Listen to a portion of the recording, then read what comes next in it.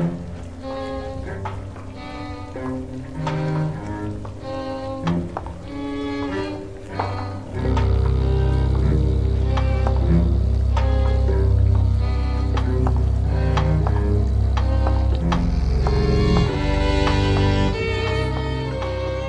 hello. I do hope you are remaining well. Welcome back to the Gallery of Curiosities. I remain, as always, your humble host, Osgood. It's just past high summer here at the gallery, which means the greenhouse is in full bloom. I have quite a variety of medicinal herbs which are almost ready to harvest. Folk medicine being a passion of mine, you see. There used to be a time when I got the chance to work on truly interesting cases. Prolapsed eye sockets, or perhaps cleft jaws, you get the idea. Finding the ideal combination of herbs to combat those sorts of cases took true artistry and finesse, take my word for it. It's simply not the same tending to Twitter thumb and TikTok elbow. Yet I persevere. Our exhibit for this evening comes from author A.J. Brennan, a Washington, D.C.-based speculative fiction writer and National Novel Writing Month obsessive. Her work has appeared in The Arcanist, Wizards in Space, and Translunar Traveler's Lounge. She can be found on Twitter at AJBWrites. It will be read for us this evening by Ms. Jasmine Arch, a narrator, writer, and poet whose brain thrives on chaos and caffeine. She lives in a rural corner of Belgium with 4 dogs, 2 elderly horses, and a husband who knows better than to distract her when she is writing. Find out more about her and her work at jasminearch.com.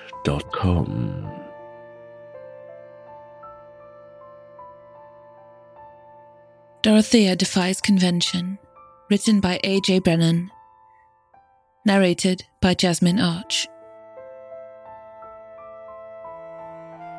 My sister Violet says she doesn't give a fig for convention.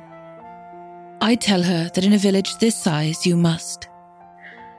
If you slight or startle or scandalize anyone, they will still be talking about it in 30 years. Violet says this is nothing to her. She intends to go and live in Paris as soon as the monster Bonaparte is defeated. Taken up with this beguiling thought, she stops listening to me. If she ever truly listened, I would tell her that while all ladies must consider their reputations, those that are magically inclined must be particularly careful. Neither Violet nor I is old enough to remember the witch burnings, but our grandmother told me of them and always reminded me to be grateful to the village for taking us in. We have been careful since then, and when the new laws came in and the new customs and conventions with them, we abided by them. I also do not tell Violet that if you must defy convention, you should do it for something significant, something that will change your life forever. And be clear-eyed about the consequences. She must learn that for herself, as I did. I send her to gather herbs in the garden, and she stalks off with a muttered, "Yes, Dorothea. If you plan to live in France, you should attend more to your French lessons," I call after her. I watch her for a moment from the doorway. It is a summer Monday morning, and the countryside is at its most lovely. The rain has stopped at last, and in the garden, the overgrown thickets of rosemary and thyme show the benefit of 2 weeks' downpour. Violet has forgotten her bonnet again, and she will have a freckled nose if she is not careful. I feel so much guilt about what I am about to do. I cannot imagine how I will feel when I have actually done it. Mother always said we were gentlewomen, and we are, more or less. After all, the vicar and the doctor are gentlemen, and what we do is somewhat like medicine and somewhat like religion. There is certainly Latin involved. On most days, ladies from the village and the surrounding country come and have tea and aniseed cake and tell me about their husband's cough or their daughter's fever. or their own troubled minds and sleepless nights. I nod and sip tea. When the visit is over, I give them something. Sometimes it is a powder or lozenges wrapped up in tissue paper crossed and recrossed with words of power. Other times, it is a tincture in a glass bottle engraved with minuscule writing. My visitors give me some silver in exchange, and if the price of the tea and cake is silently included, no one seems to regard it. Other women come to the kitchen door and I give them packets and bottles and do not charge them for the tea. More rarely, messengers come from London and as far away as York. I considered setting up in London after Mother's death, but the living is cheap here and our carefully maintained reputation shields us. When I look around at what I have built these last 10 years, I am proud. Nevertheless, I am conscious of how quickly the years between 18 and 28 have passed. One headache powder, one throat pastille, one sight-restoring tincture at a time. The gossip and symptoms I hear tomorrow will be much the same as today's, which were much the same as yesterday's. It would be impolite to show boredom, though I've heard them all before. I know that I should not wish for change. Change could only be dangerous to us. I know that I should be grateful for all of the good things and not struggle too much against the restrictions. We are invited to the Great House every month for dinner, which is an honor, if not always a pleasure. Sometimes, when they are truly desperate for company, we are invited twice in a month. We are also invited to tea at the vicarage every Saturday. The new vicar is broad-minded and likely does not burn incense to ward off evil spirits when we leave. On Sundays, I arrange the church flowers with the rest of the ladies' altar guild. They make conversation about husbands and children. I talk about the garden and the weather and listen to their stories politely for the 4th or 5th time. Every day, I watch Violet and worry about her future. I never spare a thought for my own until, one day, I receive a letter from Colonel Fitzhugh. I know Colonel Fitzhugh a little. His family has always lived in the Great House, and he returned there to recover after he came back from the colonies with a ball in his shoulder. I visited with my mother to administer spells and change the dressings on the wound. After she fell ill, I came alone. On some nights, if I had a few spare minutes, I would read to him from histories of great Roman generals that bowed his bookshelves. His sister, there to chaperone, always nodded off during the battles. My good command of Latin surprised him more than my indifference at the sight of blood, or my willingness to come alone to tend him.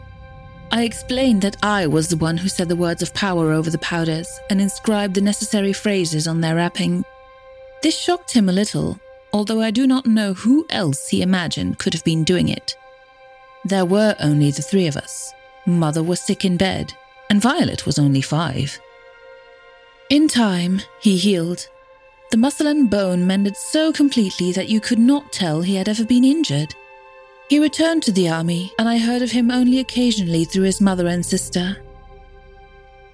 This spring, he wrote to me from the battlefield and asked if I knew any strong healers fit for military service. Casualties had been heavy, and they needed additional men. I replied, telling him that I did. He was resistant, of course, but we both knew that few men were as skilled as I, and those who are had already gone to the continent. We both remembered his own shoulder, and that when his father was thrown from a horse and broke his skull, they sent for me, and the old lord lived. In the end, the colonel accepted my offer. I cannot help but wonder if he had always hoped that I would propose myself. Why else write to me, after all?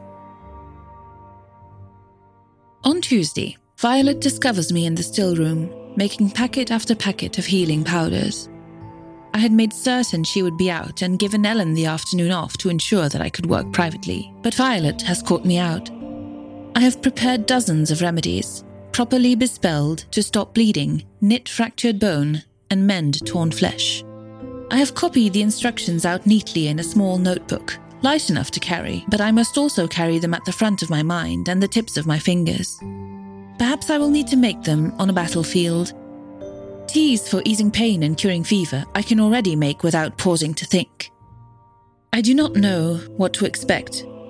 All that I can do is prepare everything I know how and hope that that will be enough. I have seen broken bones and torn flesh before, and there have been people I have not been able to save. Not many, but some. I do not know if this prepares me to go to war. When Violet comes in, the work table is so covered in little paper packets that some have slid to the floor. The scent of the powders is pungent and not altogether pleasant, so I have opened the window to catch the breeze. I am at the window, looking out when I hear her come up behind me. I spin around guiltily. She was supposed to have been picking berries, and she is carrying a basket with some berries in it. But I notice that she is also wearing one of her finest dresses, and she looks a little too pleased with herself. I hope she has not been meeting with Tom from the Red Farm. He is a nice lad and perfectly respectful, but I know that a romance between them cannot end happily. Whatever social advancement our tenuous gentility can offer him, his family would not allow him to unite himself to one of us. I hope that Violet has taken my hints about this and she will not force me to be blunt. That would wound us both. Since I do not wish to have that conversation, I do not ask her about the dress. Violet turns over one of the packets, reading my tiny, careful writing. She reads another. This one is to mend broken bones, and this one to heal wounds to the heart or lung, she says. So she has been listening. To my lessons, if not my lectures. She raises her eyebrows at the heap of spells. What kind of disaster are you expecting? She asks. There is no harm in being prepared, I say, sweeping the packets off the table and into a basket. She seems to believe me and to put this behavior down to my usual fussy ways. Why would she not believe me? Until these last few weeks, I never lied to her. Perhaps I could simply tell her my plan. It would be such a relief to me to do so. I know, however, that if she asks me to stay, I will. More likely, she would ask to come with me, and I might not have it in me to tell her no. She is too young to understand the consequences of such a choice, and she might yet learn to live and be happy here. That would surely be best for her. On Wednesday, I visit the sick. I give each of them enough spells for 2 weeks. If anyone notices this precaution, they do not remark on it. For most of them, the powder or tincture itself is sufficient, but for those who require an additional spell to be said over them, I have left very specific instructions.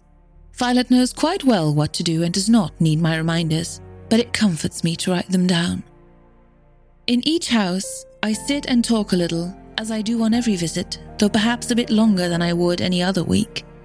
By the end of the day, I have drunk more tea than 2 women could hold, and I slosh home. I do not tell anyone I am leaving, and, except in the ordinary way, I do not say goodbye.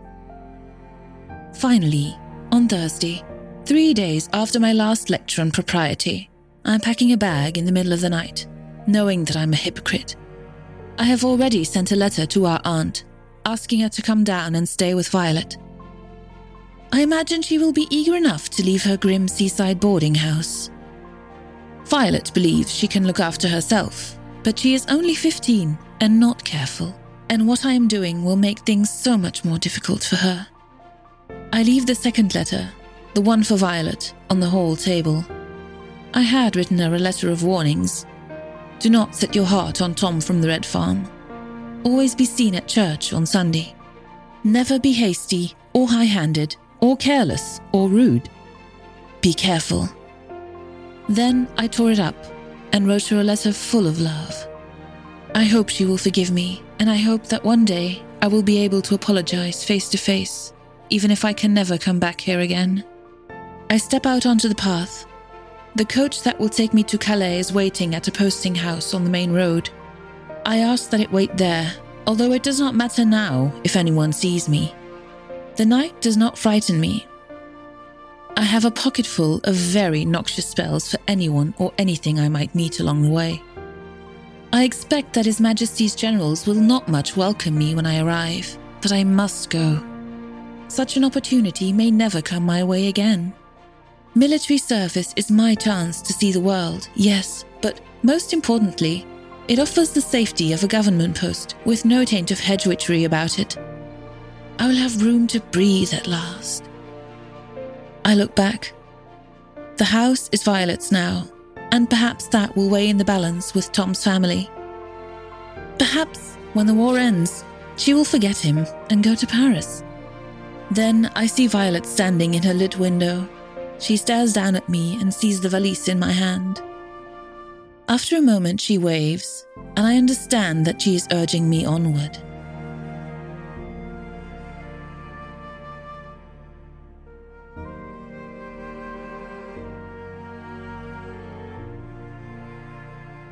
Thank you, Ms. Arch.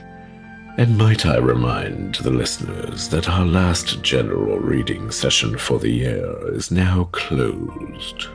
There is a small chance that we may have some sort of very short, themed submission windows toward the end of the year, or perhaps towards the beginning of the next, specifically for punked fairy tales and also possibly weird detective noir stories. Visit gallerycurious.com/fiction to learn more. That's all the time we have for this evening, unfortunately. I need to get out to the greenhouse and check on my editor, Andrew. Make sure he's not taken root again. Do come visit us next time at the Gallery of Curiosities.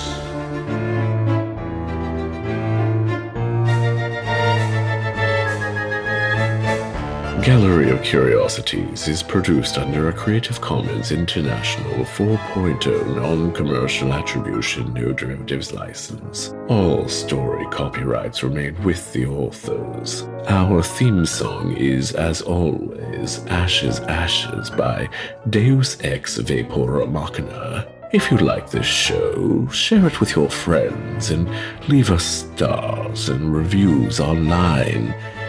Tickles my black little heart every time. This episode was produced in September of 2020. For full show notes, visit us on the web at gallerycurious.com.